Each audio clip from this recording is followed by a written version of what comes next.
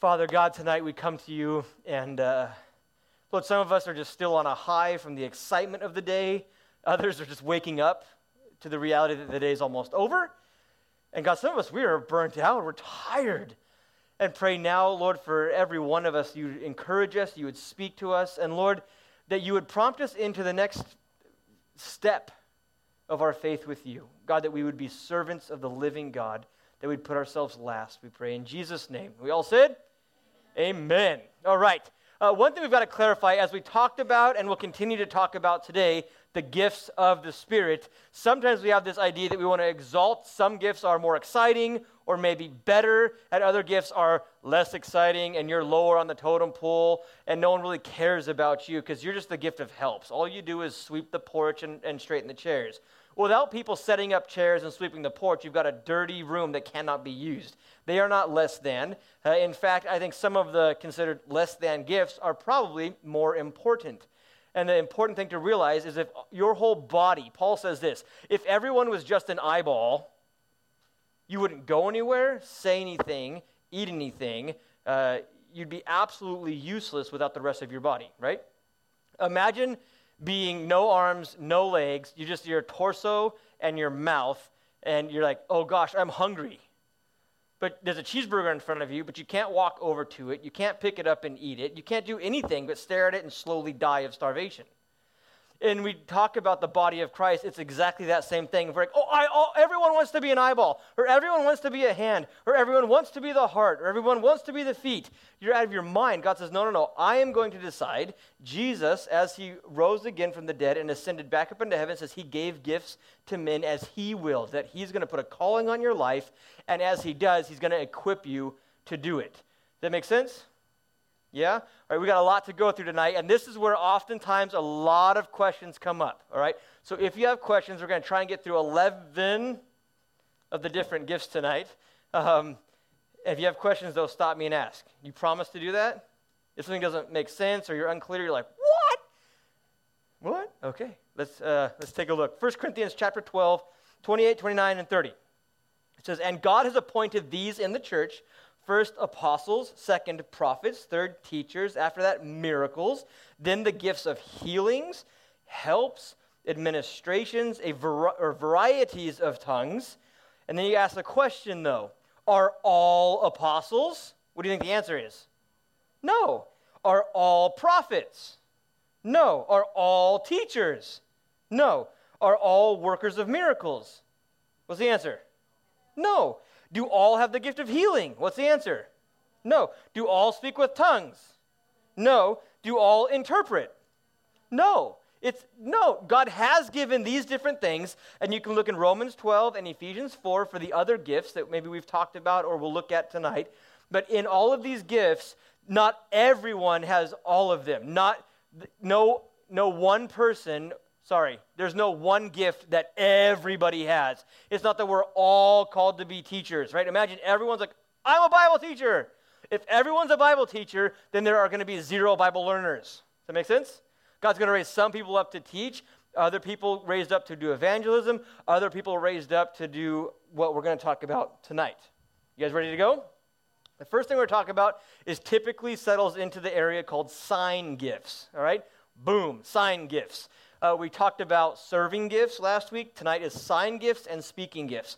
The sign gifts, there's really only 2. Sometimes people put the gift of tongues into this category, but I don't really believe that you need to or that you should. Sign gifts. Now, what does it mean, a sign gift? A sign is simply to point someone into a certain direction, right? Like the sign is obviously pointing somewhere. Maybe it's an open donut shop late at night, like Krispy Kreme, or maybe it's In-N-Out, or maybe it's whatever you enjoy doing. There's signs on the freeway. Why? To point you in a certain direction. Well, the sign gifts, the primary reason for them, and almost exclusive reason for them, is to point people to salvation. Very important. Write it down. Sign gifts are given to point people to salvation. The first one of the sign gifts, I think, is the gift of miracles we'll talk about. You can throw it up there. The gift of miracles, what is it? Why does it work? I can only give you as much as I know and what I have learned, and I can tell you right now I have not mastered what in the world the gift of miracles is, but don't make things difficult. the gift of miracles is a God-given ability or strength, power, and ability to do miraculous things. In parentheses, it says, when prompted by the Holy Spirit. Very, very important. Why would God do something like this? It's the feeding of the 5,000. Remember that? Where God takes this tiny little lunchbox full of food and he multiplies it to feed 5,000 families. When he raises people from the dead. These are some crazy things, miraculous things, things that cannot be explained by natural causes. Okay? Explain how Jesus took a few fish and some bread and fed 5,000 people. You cannot explain that by natural causes. How does Jesus raise a dead person back to life? You cannot explain that by natural causes. But remember, what is the reason for the sign gifts? To point people to salvation, the message of salvation. We'll talk about that in a second. Miracles, feeding the 5,000, raising people from the dead, meeting a need that cannot be met. This is the simplest way I can probably describe it to you guys. And people have it. The gift of miracles is a real gift. Yes, sir.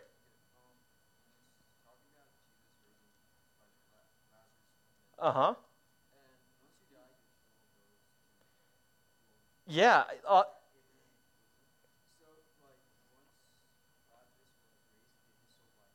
Come back? Yeah, absolutely. Lazarus died. His soul takes off into heaven. Then he's raised back from the dead. Or God must have been like, hey, you're going back. That'd be like, I would be so mad. Honestly, if I was Lazarus, I'd be like, Jesus? Dang it! Now I gotta live and die all over again. And I'm not in heaven anymore. But what up? He was in what we would call Abraham's bosom or paradise. It's like the gates to Disneyland, like the super cool place. You're almost there, but not quite. It's not bad. It's not negative. It's just not quite heaven yet. But same concept. Miracles still happen. I do not have the gift of miracles, so I can't give you like a first-hand account. This is how it works. There are other gifts I can do that. And maybe some of you guys, God will give you the gift of miracles, but it falls into the same thing. It's never a magic show. It's never for entertainment. It's not like, watch what I can pull out of a hat. Poof, like prime rib, look at that. Woo, like lobster. That's not how, it is not for entertainment. It is not to do anything other than point people to the gospel or the salvation message, all right? That is it. When you look all throughout the Matthew, Mark, Luke, and John, you look through the book of Acts, anytime there are miraculous things happening, immediately the miracle happens, and boom, it's to open the door for the gospel message to go out. That is the only reason for it. The miracle happens, and then boom, someone gets up and says, okay, now that I have your attention, like a sign, right? Come here, or open, or eat this, or whatever it's doing. It's pointing at the gospel message. Like, okay, now that I have your attention, that guy just came back to life. Sweet. Now forget that. You're going to die. Where are you going? Okay? Do you get the point? The whole reason is not to entertain people or to make a cool, entertaining show. It is to point people to the message that is to immediately follow it. If you have the gift of miracles, you don't get to just walk around like a wizard or a witch and just poof, turn black cats into panthers and, toadstools into loaves of bread or whatever it is. You can't turn your brother into a mouse. It's nothing like that. You don't have the power to do it at will. God will prompt you to do it. Hey, there's a need. Go meet it. I don't know how. Exactly. That's why it's a spiritual gift. Okay, does that make sense? Does this sound kind of crazy? It's like, dude, that's nuts. It is nuts. That's what's so cool. That's why it's a sign. It's very bright, and it's very obvious and evident and gets attention. Sometimes the miraculous things happen immediately after the gospel. So they would preach Jesus is the only way, the only truth, and the only life, and if you do not trust in him, you will not go to heaven. Like, oh yeah? How do I know? It's like, watch this. Boom! Like, oh my gosh, it's real. Sometimes it's at the end of the gospel, like an exclamation point, showing signs and wonders or coming in the power and giving evidence or support to the gospel, but is never, ever, ever found to stand alone. The gift of miracles never stands alone. It is always accompanied by the gospel, all right? The gift of healings is really the same exact thing. It's only specified, if I can say specified, it's specific to physical healing. So it's not multiplying food.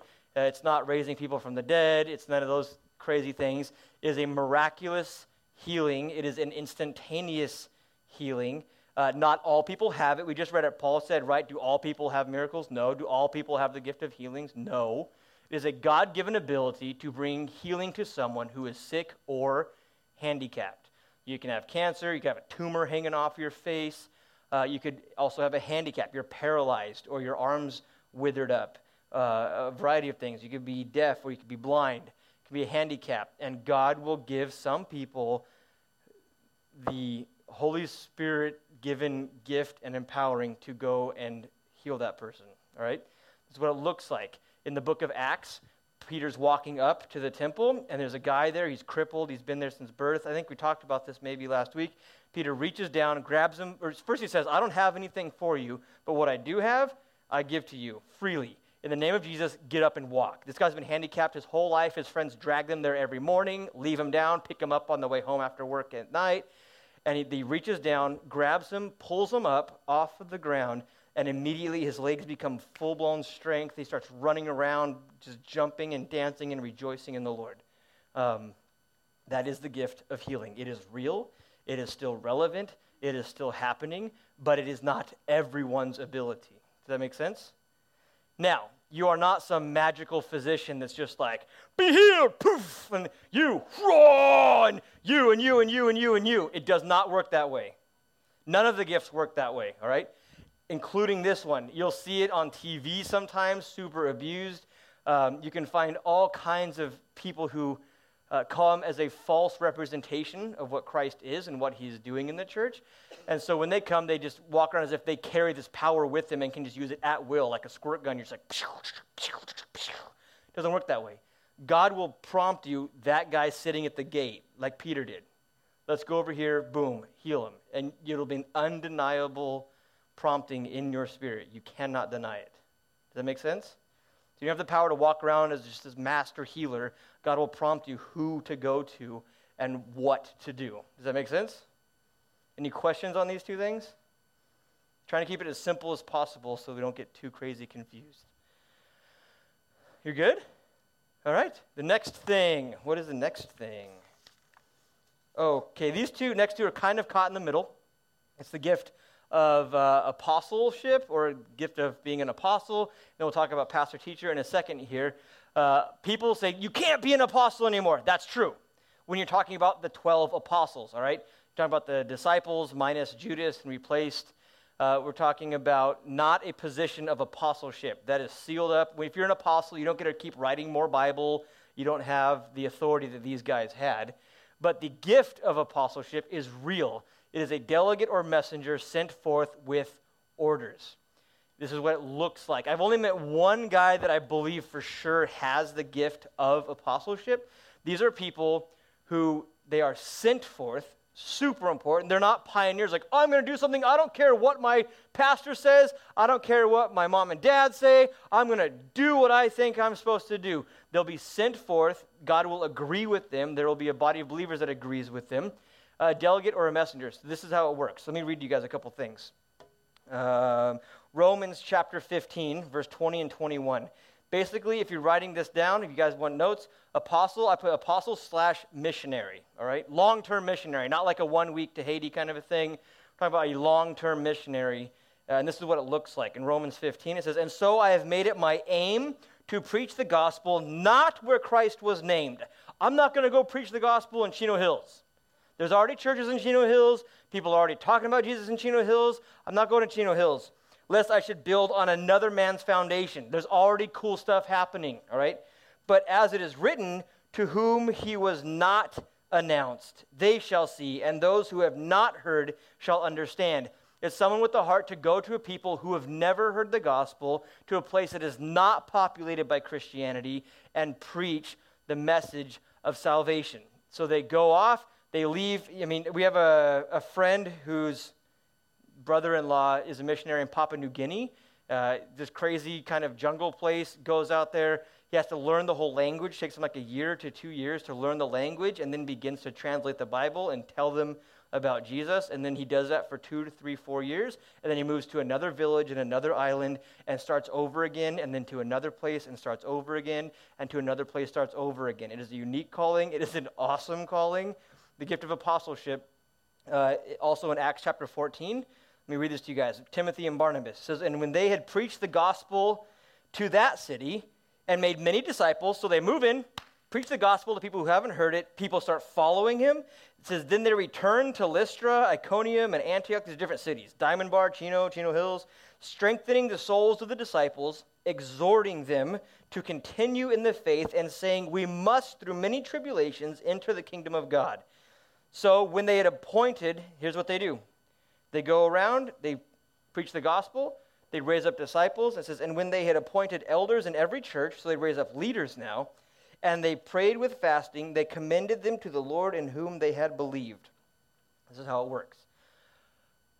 The gift of apostleship is not the gift of pastoring for this reason. It is someone who feels called to a nation that does not know the Lord. It is unpopulated by Christianity.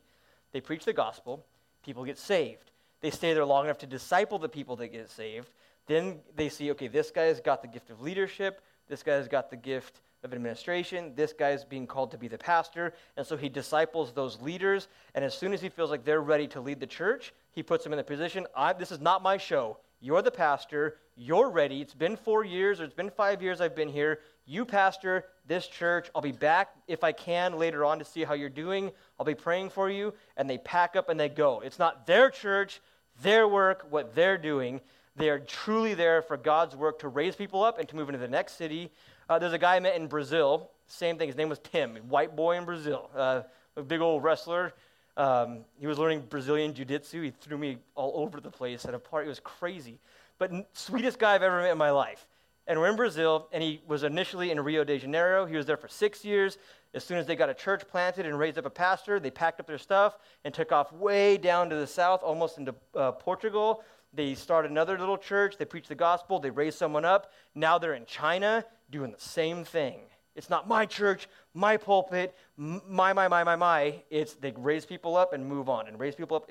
It's one of the coolest things I've ever seen or experienced, all right? Does that make sense? Apostleship is long-term missionary with the heart to raise people up and move on. Cool? Dude, my prayer, I'll tell you guys, for the last 6 years at least, to me, this sounds like the coolest thing in the world. I'm like, you got to be kidding. You got to go into crazy villages, learn languages, probably eat gnarly food and throw spears or experience other things. Maybe it's not jungles. Maybe it's different. And then you get to teach people about Jesus that have never been to church before in their life. And then you get to disciple people. And you get to raise people up. And then you get to take off and do it all over again. Like, that's the coolest thing I've ever heard. And my wife knows, my heart's like, let's move to Africa and just see if God's telling us to. Typically, you want to see if God's telling you to before you move. And so she's like, no, let's pray. I'm like, okay, how about Brazil? No, let's pray. And so she's awesome. She's definitely keeping my eyes focused. But I'll tell you what, it's become clear. God has not given me the gift of apostleship, and I ain't leaving Chino Hills for a long time. And what's cool is nor do I want to anymore. But my prayer for the last 6 years is, God, if you're not going to send me, send one of these guys. Raise up the youth in this room to be sent out as apostles with the gift of apostleship. You may not know it, but some of you guys, maybe God's going to put that gift upon you and going to call you to live a very unique life. But with that come expectations and restrictions and sacrifice. But know this, I've been praying like crazy for the last 6 years, and I'm not going to stop till the day I die, that God will raise up apostles and missionaries and pastors amongst you right now. I don't know who it is. I'll probably never know who it is. If you go, though, write me a letter, all right? I want to know, and tell me where you are so we can pray. Deal? All right. We're moving on. Pastor teacher. The reason this is lumped together is it is lumped together. You cannot be a pastor without the given ability to teach the Bible. It is impossible. The Bible says so. We're instructed a pastor teacher. That is one gift that he pastors people, and in pastoring you must teach or else you're not actually pastoring. Imagine like my job is a shepherd, but I never feed the sheep. What is that? That's crazy. So a couple different things about a pastor who teaches, or pastor-teacher. One, for the pastor, and I believe I have this gift, so I can talk about it a little bit more colorfully, or maybe make it a little more clear, is a God-given burden for a group of believers. God will burden your heart for a group of, it can be 10 people, it can be 10,000 people. It is a God-given burden. It's not that you have this great compassion, it's that you see people and God just says, man, they need help, or they need more of me. And you see that need and you're burdened for them. With that, it is God-given insight into how they are doing and what they need. God will show you the state of your flock, is how the Bible puts it. Hey, they need to know more about my attributes right now. They've forgotten who I am. And so you come to them with the Bible and teach them about who Jesus is. Or, hey, they need to be challenged to serve more and to step out in faith and to start using their spiritual gifts, which with all my heart I believe God is calling you guys to do. That is why we're going through the series right now, all right? That you guys, if you do not step out, you are going to become lukewarm. I'm telling you, I'm warning you right now. Those of you that do not step out in faith in the next couple of weeks and begin to use the gifts that God has given you and begin to ask and pray for more faith and obedience, you will become lukewarm in your faith. It's going to happen. Some of you will do it. Others will step out. It's going to be awesome. It is a God-given insight, though, into how they are doing and what they need spiritually. And then the last thing, it is a God-given ability to teach them the Word of God, to take the Word and apply it to their life and to give insight. And like, I don't understand this. God will show you. Like, this is what it means. Here you go. Right? So those are the three things that kind of wraps up. And now something that always gets people wound up, it is seemingly, there's a difference between the gift of pastor-teacher and the position of pastor-teacher. All right? I have a position of pastor-teacher. The position, only guys can hold that position. Ladies, you cannot be in a church as a pastor-teacher. It is made super clear. I'll give you a few references you guys can take a look at. Titus chapter 1, verse 7, 8, and 9. Timothy chapter 3, verses 1 through 10. All right, that's not just talking about it. There are requirements when it comes to pastoring that you have to meet. There's expectations that you should hold your pastors to as you guys grow up. You should expect my livelihood to be a certain way. Then when you move into high school, you should expect Pastor Shadrach. And then if you go in the main, you should expect Pastor Jack to live this way. But the position of pastor-teacher is a God-ordained role for a man to fill. He says it's not because men are better. Honestly, women could probably do it better. Maybe that's why God keeps guys there, so that he gets the glory and no one else does. But the gift of pastor-teacher, there's no reason why God would not give a woman the gift of pastor-teacher to take care of a group of kids that are growing up or a group of women who are growing in the faith. You see it throughout the Bible. There's a couple different examples. You can see it around our church. There are different examples of that. So the gift, you may have that God-given burden and insight and ability to take care of a group of people, but you definitely will not be called to pastor a church, ladies. Sorry. Does that make sense? Well, how come? God says the reason is I made Adam first and then Eve. He's the head. He's the leader. That's the way I made it. So that's why. It's not that he's better. It's not that he's more qualified. He came first. He's the leader. And so in the church, the men are going to be the leaders and the pastors are going to be males. Done. Next, it has nothing to do with how good or bad somebody is. All right? Everybody okay with that? Okay. Gentlemen, if God calls you to be a pastor, it's because he uses the foolish things of the world. That's why. All right? John chapter 10, verse 11, 12, and 13 talks about the fact that pastoring requires sacrifice. You're willing to lay down your life for the people that you pastor. You are willing to sacrifice and to fight for the people that you pastor. It is a super selfless thing. You get nothing really out of it. Good? Yeah? Any questions so far? All right. Here's where it's going to begin to get a bit interesting. The speaking gifts, all right? You're speaking.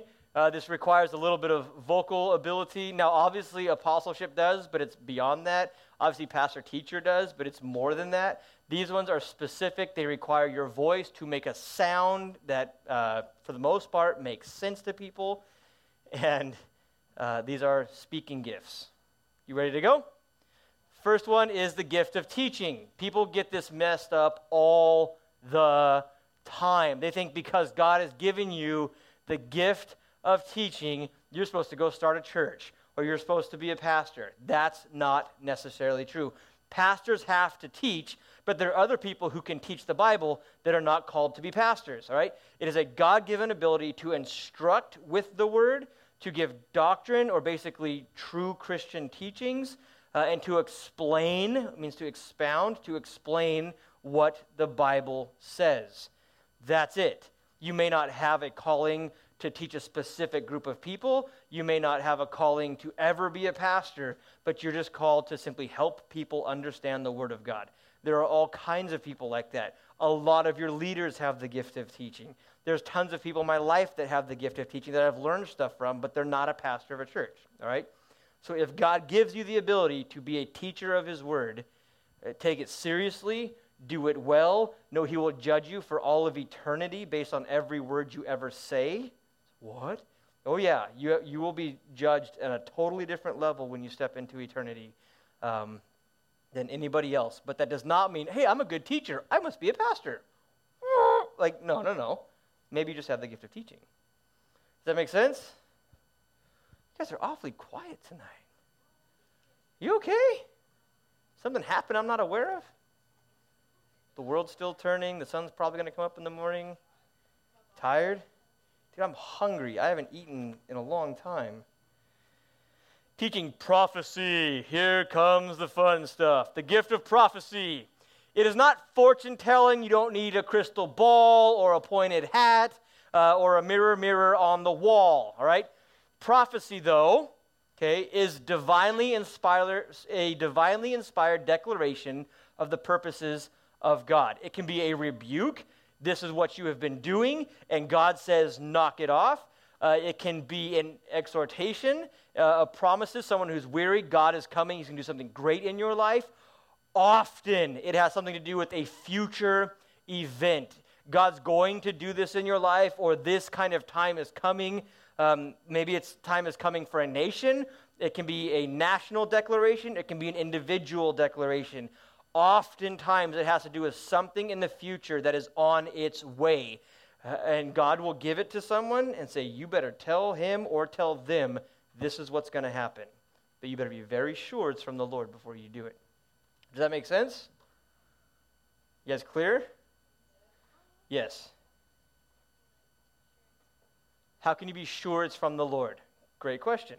One, it will line up biblically, all right? I am married. If someone gets up and is like, David, God's telling me that you're going to marry Susie in a year and a half. Like, yeah, that's not going to happen.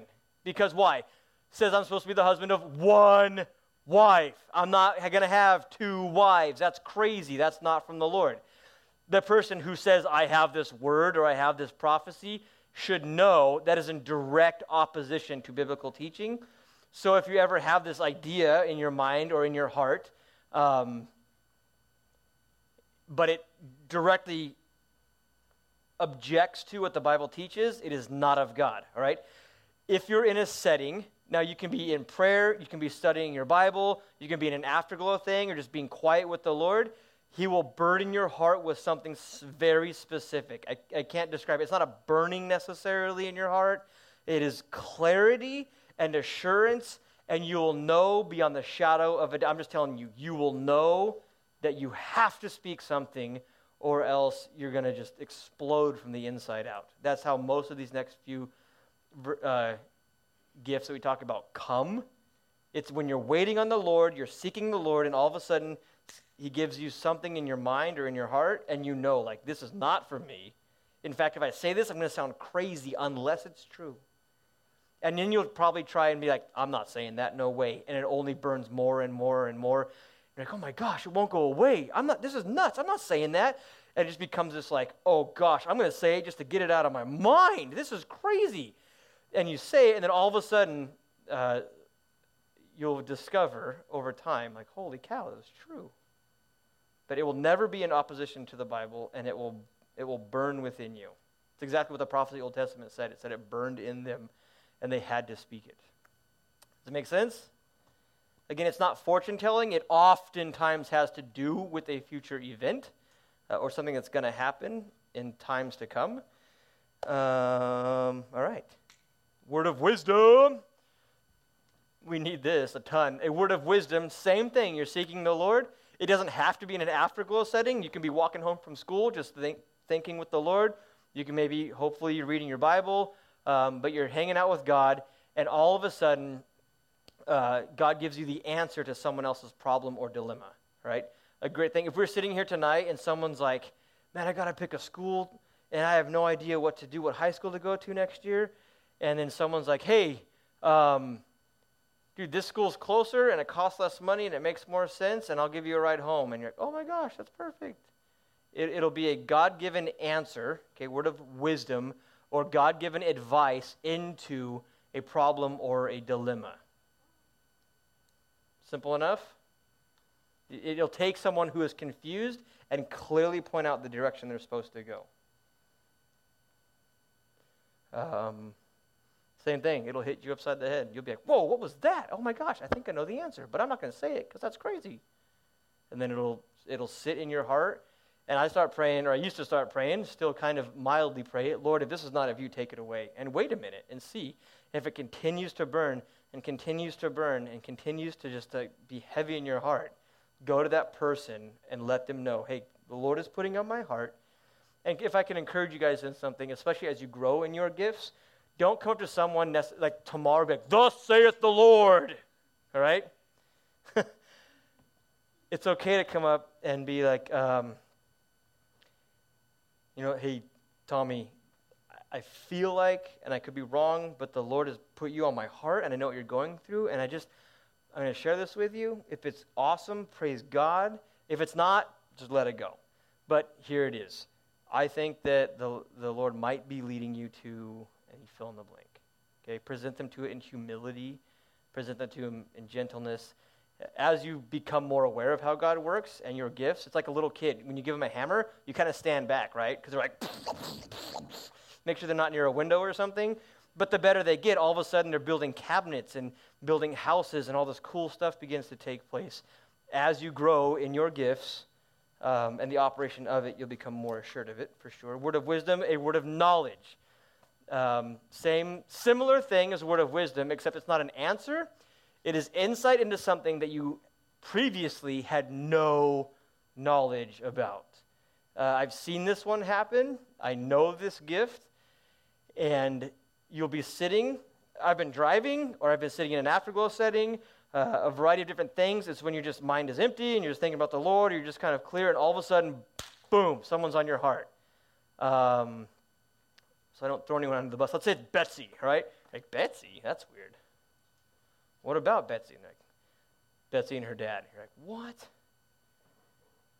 That's weird. I don't even know Betsy that well. I mean, she comes to junior high. She sits in the back. No, there's no Betsy in here, I don't think. All of you guys are looking around. Who's Betsy? This is something that's happening about a year and a half ago. Her name wasn't Betsy. I'm just making it up. When we're driving, like, Betsy and her dad, there's something wrong, and she needs to honor her father right now. And you're like, this is crazy. And what happens? Guess who comes to church early that night? Betsy. She's like the only one in the room. And you're like, what the heck? This is crazy. And so you go over and like, hey, how you doing? She's like, oh, I'm good. Oh, man, I must be wrong, right? Hold on. How's school? That's good. How's soccer? Oh, it's great. How are you and your dad? Oh, my gosh, it's just horrible. And how did you know that? And oh, my gosh. God will give you knowledge about something you have no knowledge about, all right? It's not that you heard gossip and now all of a sudden, ooh, I know the truth. It must be a word of knowledge. No, it's gossip. It may be, I remember one time down at a conference, there was a guy that lived in Havasu Lake. I never met him before in my life, and God gave a word of knowledge for this guy like on the other side of the conference. And you get up and say it, and he comes over crying a half an hour later, like, dude, that was me. What the heck? And you're like, oh, crazy. But God will, boom, it's like an arrow to your heart. Just it hits you, and it burns in you, and the more you want to not say it or not act upon it, it will increase in intensity until you finally just give it up. You can say, God, I'm not doing it. I'm not saying it, and keep your mouth shut. You'll miss out on the blessing of being used. That person will miss out on the blessing or the word that God was trying to say to them. But just, I would encourage you guys, if God does these things, they put people heavy on your heart, give you prophecy, words of wisdom, words of knowledge. The Bible says, he who knows to do what is good and does not do it, it's sin. When we bottle up what the Holy Spirit's trying to do, we are sinning against God. Kind of crazy. The gift of exhortation, all right? The gift of exhortation. A lot of people, and I want to encourage you guys to remember this, is the gift of exhortation, all right? You guys try and say it real quick. It is the gift. Okay, one more time. It is the gift of. Okay, a lot of people will say, I have the gift of encouragement. This is true, but not really, all right? It is the gift of exhortation. The gift of exhortation has to do with encouragement. That is part of it, but there is no gift of encouragement. It is the gift of exhortation that sometimes is through encouragement. Does that make sense? Okay, so the definition of the gift of exhortation, it is to admonish or encourage, to stir up someone towards godliness. Some people need to be helped up, others need to be pulled down. Sometimes the gift of exhortation does not mean you're just a spiritual cheerleader.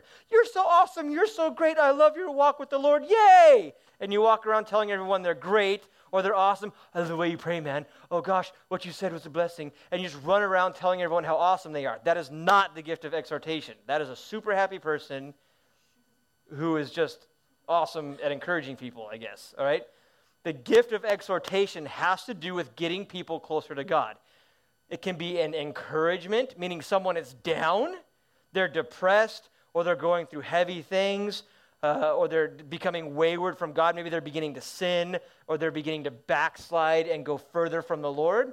The gift of exhortation will come along as an encouragement. Be like, hey, God has not left you or forsaken you, or God's not given up on you, or hey, man, there's a calling on your life. You see Paul do it to Timothy, I think. He says, hey, man, stir up the gift that is in you. Don't forget about it, and be about what God has called you to do. He encourages them or exhorts them to keep going, all right? So it will be through encouragement sometimes. Other times it'll be through what's called rebuking, all right? Not fun. People that have the gift of, they always say, I have the gift of encouragement. I think they don't understand the other side of it, because it's not fun all the time to have the gift of exhortation. Sometimes it's awesome. You get to be kind of that spiritual cheerleader. You can do it, man. Let's go. God hasn't forgotten you. He loves you with an everlasting love. Let's go. Let's see what God wants to do. I'll go with you. Cool. The other side of it, though, is someone who's sinning or they're beginning to believe false doctrine. The Bible says that in the last days there will be doctrines of demons and there'll be false teachings and there will be great deception when it comes to Bible truth. And so someone begins to believe something that's not right, or they begin to do something that is considered sin or wrong. The gift of exhortation is when God, you see it. Other people may be totally oblivious to it. And you're like, oh man, this is not good. There's something off here. And God says, go tell them. Tell them you're walking away from me, or tell them, hey, this thing that you're beginning to believe, it's not true. That part's hard, super hard. But you can't have the gift of exhortation and just choose to be the cheerleader, right? Sometimes you get to be the encourager. Sometimes it's like, hey, you're kind of wrong right here. But what's awesome is it pushes people towards godliness. No matter which one it is, both are done in humility and in love and in gentleness. You don't be like, hey, you're wrong, you stupid. Like, it doesn't work that way, all right? And it's not like, you're sad, well, that's dumb. There's starving kids in Africa worse off than you. Get up. It doesn't work that way, all right? Does that make sense? The gift of exhortation, super important. It's one of, when you see this gift used rightly, it is awesome, especially if the recipient receives it.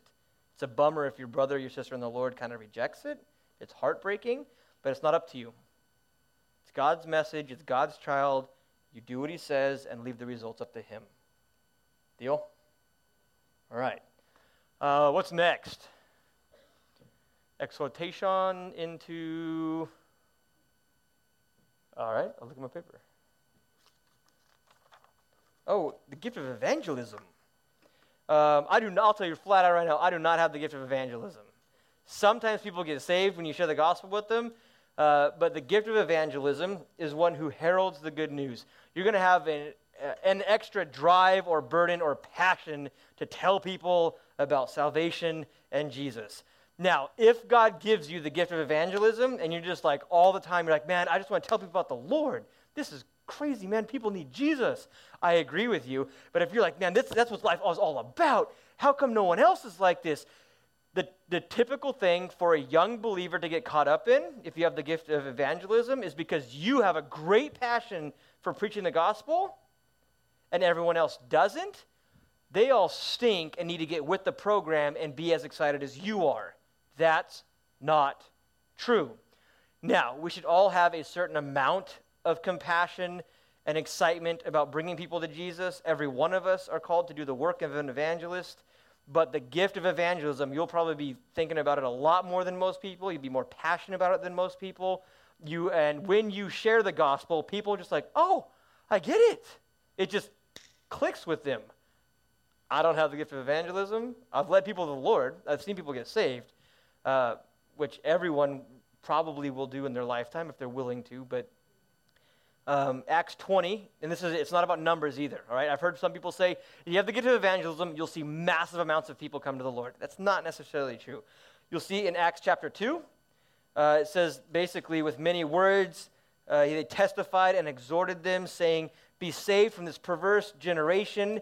Then those who gladly received his words, they were baptized, and that day about 3,000 souls were added to the church, or added to them.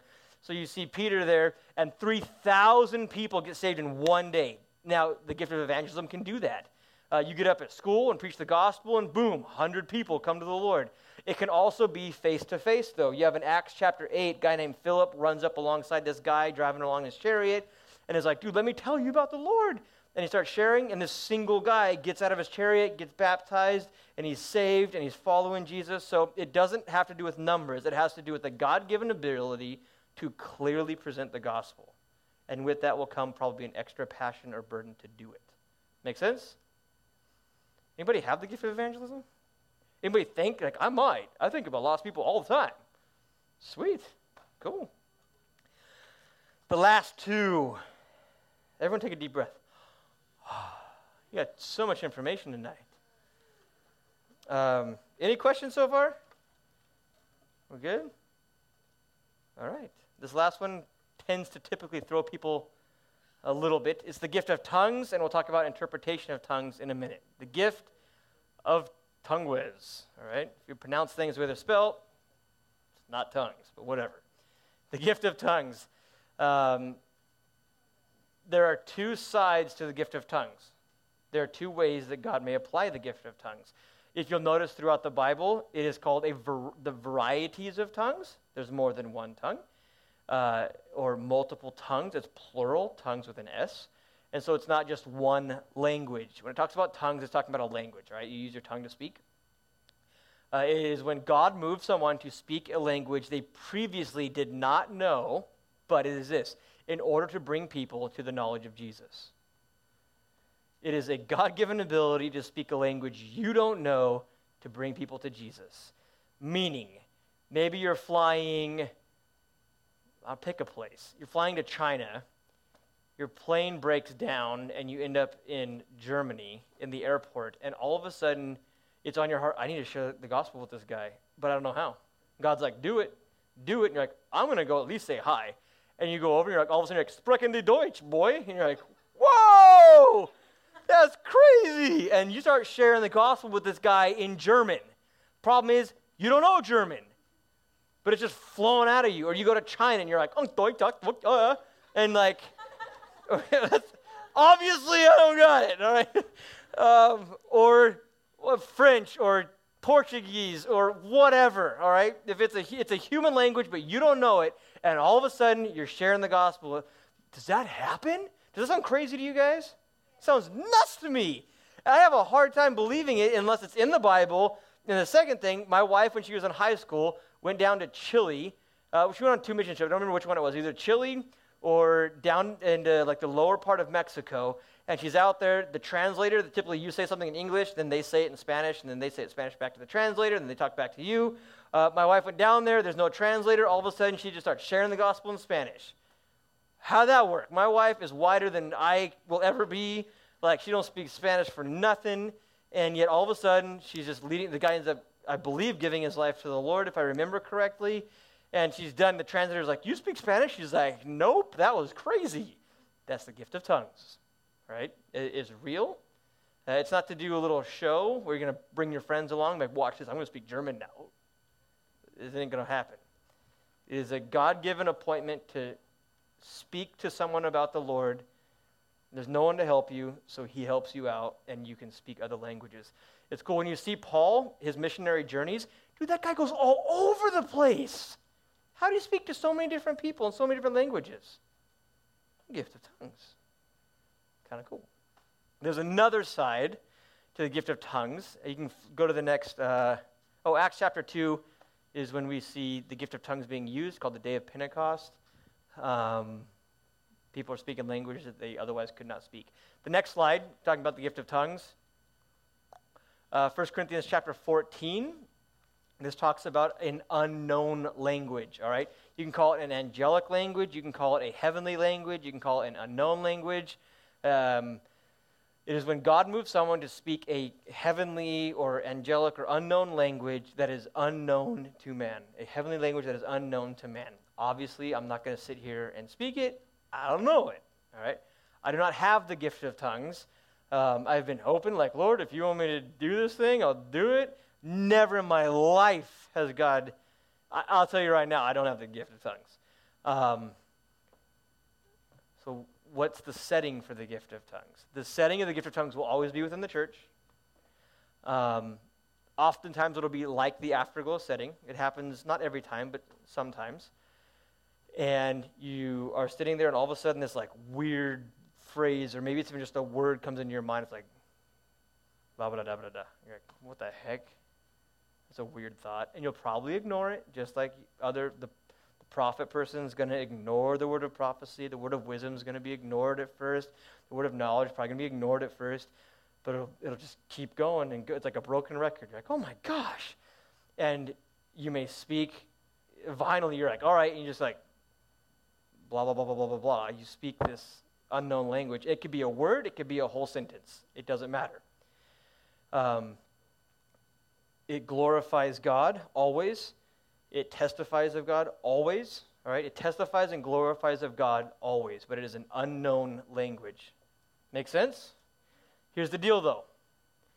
People got all excited about the gift of tongues in the city of Corinth, 1 Corinthians, it's written to, and they're all getting up, just like, speaking in tongues all at the same time. You got like 15 people all speaking in tongues. There's crazy stuff going on. He's like, cut it out.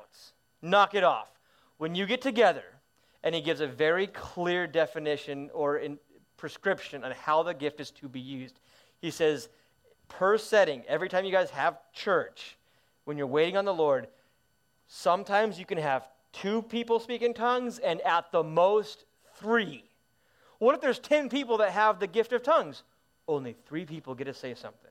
What if one person says 3 things? It's done. Cut it off. That's it. 3 times. All right? He also says, though, this, and this is interesting. It's kind of cool. The Bible suggests that we should know, to a certain extent, the spiritual gifts that each other have. You can know I have the gift of pastor-teacher, and I can tell you right now, I have the words of knowledge and discerning of spirits, and that's kind of about all I know. That's it, right? I'll tell you this. Yes, sir. Discerning of spirits. You weren't here last week? Okay, that's okay. I'll recap discerning of spirits here in a second for you guys, all right?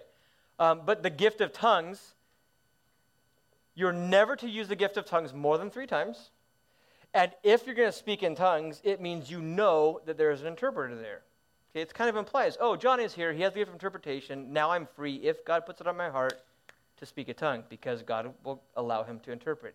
Because the rule is you're never supposed to speak in a tongue unless it is to be interpreted. Okay? There's the gift of tongues, and you can flip to the next slide. The other one is the gift of the interpretation of tongues. It's the understanding of what is said when the gift of tongues is being used. So someone gets up and they're like, la-di-da-di-da, they say their thing, and then it's quiet for a few minutes, and all of a sudden, if you have the gift of interpretation, all of a sudden you're like, I know what that means. Maybe it's, God is, his name is exalted above all names, and at the name of Jesus, every tongue will confess and every knee will bow that he is Lord, and or whatever, something. You're like, holy cow, I know it. You're supposed to say it. Because what? That encourages and builds up the believer, all right?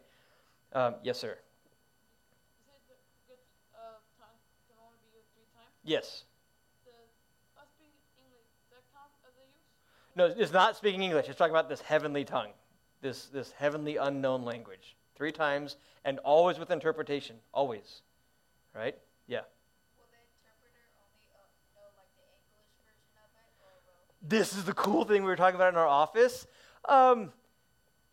If I spoke in tongues and one of you stood up and said it in German, does that help anybody in here? Nobody, all right? Remember, the reason for the gifts is to build up the body of Christ, to strengthen everyone around you. So no, they're going to say it in English because it builds up people in English. Here's what's rad. If I have the gift of tongues and I fly to Germany on a missions trip and God gives me a tongue to say, I'm still like, la-di-da-di-da. Well, a German guy, because there's a ton of German people, could get up and be like, I know the interpretation or something like that, okay? And he says it in German, okay? It's awesome. It's not subject to us. It's the moving of the Holy Spirit. But no, you're not going to get up and be like, hola, ¿cómo está, señor? Like, speaking Spanish all of a sudden to English people. Why? It does no good. No good. So if it's an English setting, it'll be in English. If it's in a German setting, it'll be in German. Yes. Yes. That's why I said it's kind of interesting. The Bible suggests that we should kind of know the gifts that each other have. So one of 2 things. One, if you had the gift of interpretation, and I know there's a guy in the high school room, he has a gift of tongues, right? And so if he knew you had the interpretation, if he comes in the room, he's like, oh, hey, she's here. All right, cool. And if God gives him a tongue to speak, he knows, hey, I can say it because at least one person here has interpretation. He lets it fly. The other thing, though, would God give me a tongue to speak if there was no one here to interpret it? Would he break his own rule? No. So if God gives someone a tongue to speak, that implies someone in the room has the gift of interpretation. Now, they may be too afraid to step out and use it, and so the night comes and goes, and it's never said. That doesn't mean the guy was wrong or false in using it. It means that there's someone growing in their faith and willingness to exercise that gift. Okay? Yes? Yes, they can. That's the last point. Paul says, hey, I wish you all spoke in tongues, and even more that you prophesied, unless you have the gift of tongues and interpretation. You can have both gifts. It is possible. Kind of crazy, but you can. Discerning of spirits. It is it's a God-given, okay, you guys ever see the movies where people walk through the radars, like screen at the airport, and all of a sudden a guy's a gun? You're like, whoa! And, hit the alarm, and woo, woo, woo! They're not sitting there like, no, you're okay. They're just waiting. Whoa! In the same way, the gift of discerning of spirits, you'll just be hanging out, and all of a sudden someone comes by, and you're like, I need to keep my eye on that guy. This happens all the time. We go to beach camp. I'm telling you, there's times where it's like, oh, I'm going to be sitting right here watching that guy for the next 5 hours. Why? God said to. There's just something off with that guy. I'm not saying he's evil, wicked, or demon-possessed. Okay? I'm just saying there's something wrong with that guy. He has ill intent, right? It has to do oftentimes with people who want to be in ministry. God may not be calling them to be in ministry, or they may be having selfish motives to be in ministry. So it's the discerning, not of salvation. Okay, it's like you're saved, you're not, you are, you're not. It's not that. It is a God-given alarm that goes off to tell, something's off here. And I think at times God will give you insight like, hey, this person, discerning of spirit, God's raising up. Okay. Yes, sir. Did you have a question? Superman?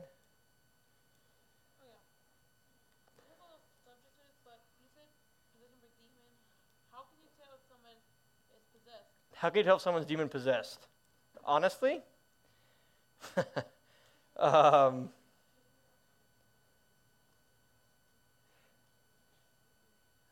simply put, you'll know. All right. Sometimes their eyes roll back or turn super dark black. They lock up. Sometimes they're mute and can't speak. Their voice can change. They become super insanely powerful sometimes. At times, there's things that look like seizures and tormenting. And you can talk, are you demon possessed? They'll answer you.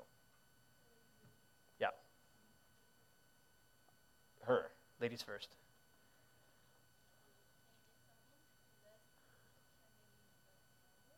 Can they be normal? Oh, yeah, they can be normal like all day long. And then all of a sudden something sets the demon off or the thing off, and it goes like, you got a problem. Yeah.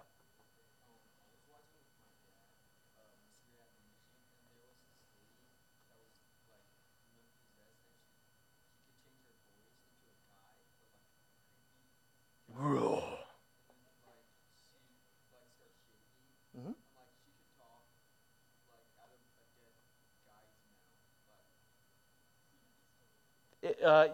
Yeah, you think demons aren't real, you're absolutely fully deceived.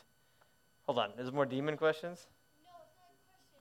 My dad, his friend, he did the call, Uh-huh. and he went to a house, and he was telling some people about Jesus, and I guess they had a baby in the back, and she came out, and she said, "Shut up," in a demon-possessed voice. Is that Possible? basically, that's... Yep. Is the demon Welcome to Halloween. impossible? Guys, God is giving you all authority and power over demons. I'm telling you right now. There is no demon that the Holy Spirit cannot deal with. Is the demon? Is it possible for you to take it out of him, or only Jesus? And if it's possible, how? How to get a demon out of somebody? Basically like this. You basically tell it, demon, in the name of Jesus, you got to go. Get out. Sometimes there'll be a little bit of a wrestle in a sense. It may not be instantaneous. And sometimes, if things aren't working right, you need to go pray and fast, and your faith will be built up. And when you come back, you'll have the authority and the power to cast out the demon. It's not holy water and crosses. It's not that, all right? It's not that. Don't ever think it's that. It is the authority that God has given to us through the empowering of the Holy Spirit to cast out demons. It's real, and we win. If it doesn't work, you go pray and fast, build up your faith, come back and go after it. Yep. Don't ever, go seeking it. I'm encouraging you right now. I'm going to go find a demon-possessed person. No, you don't want to do that. Yes.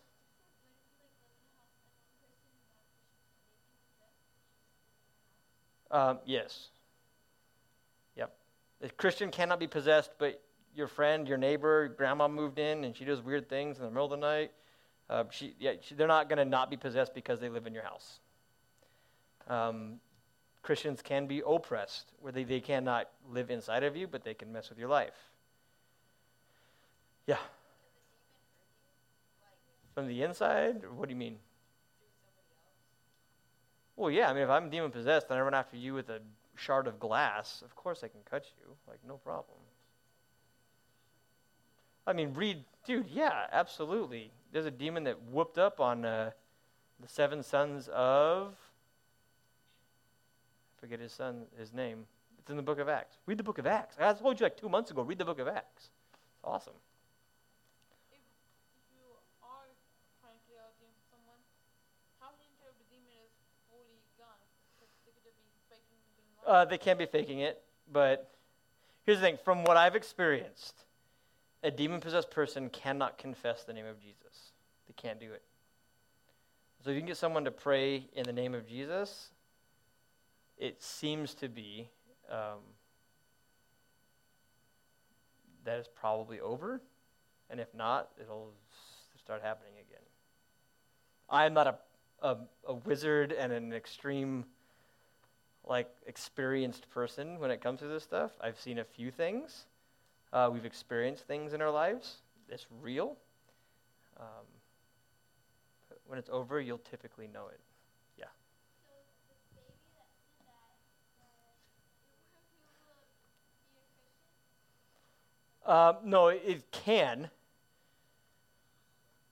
Basically, well, a baby can't be a Christian in the first place. No, because that night they were putting, like, gonna be a Christian. Okay. When they were praying, that's when they did that. Oh, that's definitely demon-possessed. There's no doubt about it. You bring up Jesus and salvation, and some kid comes out talking like a grown man, you got problems, all right?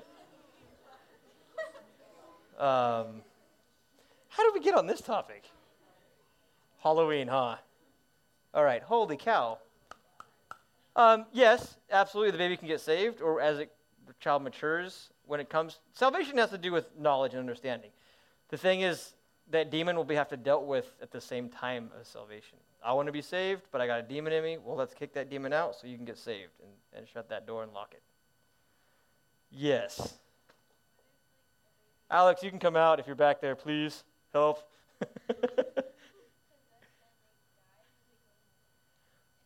Demon-possessed or not demon-possessed, you die without Jesus, you go to hell.